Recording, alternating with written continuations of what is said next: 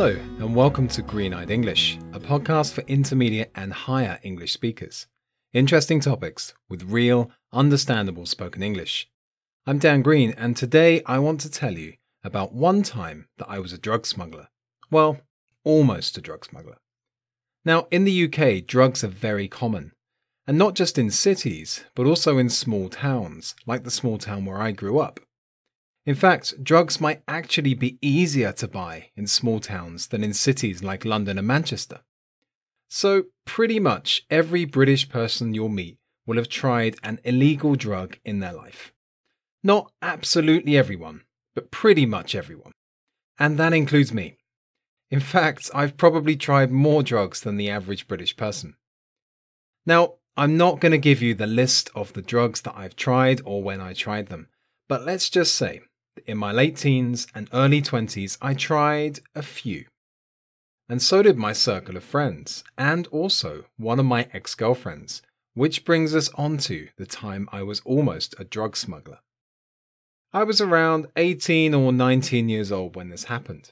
I was dating a girl who we will call Julie, and was living on the south coast of England, in my hometown. Near to my hometown is a ferry port where you can catch a ferry to France. So, one weekend, we decided to go to France for a short trip. I'd passed my driving test a year or two before, so we decided to take my car onto the ferry so that we could drive around in France when we got there. We drove onto the ferry, parked the car, then went up onto the boat and hung out in the cafe and restaurant for the 4-hour journey. I can't actually remember that specific trip on the ferry, but I've taken that ferry journey many times. You see, my grandfather was a sailor and used to be a captain on that ferry. And because he was a sailor, he married my grandmother, who's from northern France. So my family used to visit France a lot when I was young. And my favourite part was always going outside on the boat and looking out at the sea. The sea between England and France is usually rough and the wind blows hard, hurting your eyes, but I love looking out at the dark grey water and seeing it go on forever. I think I have my grandfather's sea legs, meaning that I love being out on water just like he did. Perhaps I should have been a sailor. Anyway, when we got to France, we went down to the car and drove off the ferry. At that time, the UK was part of Europe, so you did not have to show your passport and could just drive off. But as we were driving off the boat, 2 French policemen waved my car to a stop. They made my girlfriend and I get out while they started searching the car. I remember being really annoyed that they picked my car for a search, but actually I would have picked my car to search too if I were them. Why? Well, I was driving a typical teenage boy car with a noisy exhaust, alloy wheels, and music blasting out. Perhaps if I'd been driving a nice Toyota, they would not have noticed me. So I'm standing there, getting annoyed, and waiting for them to finish searching the car so that we can drive off. And I'm not actually worried. At least, not until I look at my girlfriend. She looks terrified. She's gone pale and her eyes are wide. "What's wrong?" I whisper to her. But before she can reply, one of the French policemen shouts, "Skunk! It is skunk!" He's holding a small plastic bag filled with very strong marijuana, or skunk as it's called in the UK. I looked over at Julie and realised what had happened.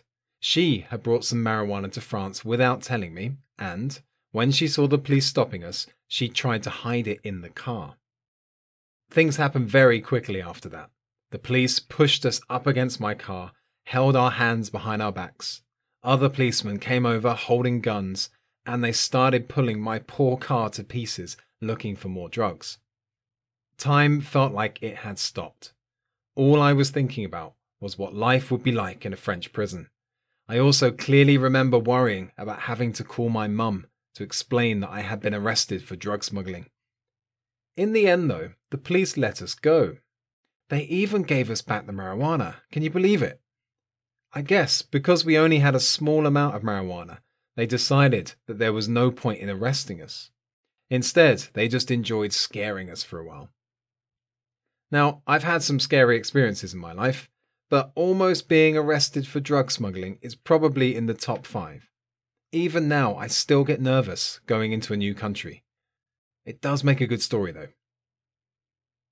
How about you? Ever been arrested or almost arrested? Visit greeneyedenglish.com to leave me a message or a comment. Finally, you should also visit greeneyedenglish.com if you are a language learner, because you can download a learning pack for this episode. It has a transcript, a glossary of interesting language, and notes on useful phrases and grammar. Nice talking to you. Bye-bye.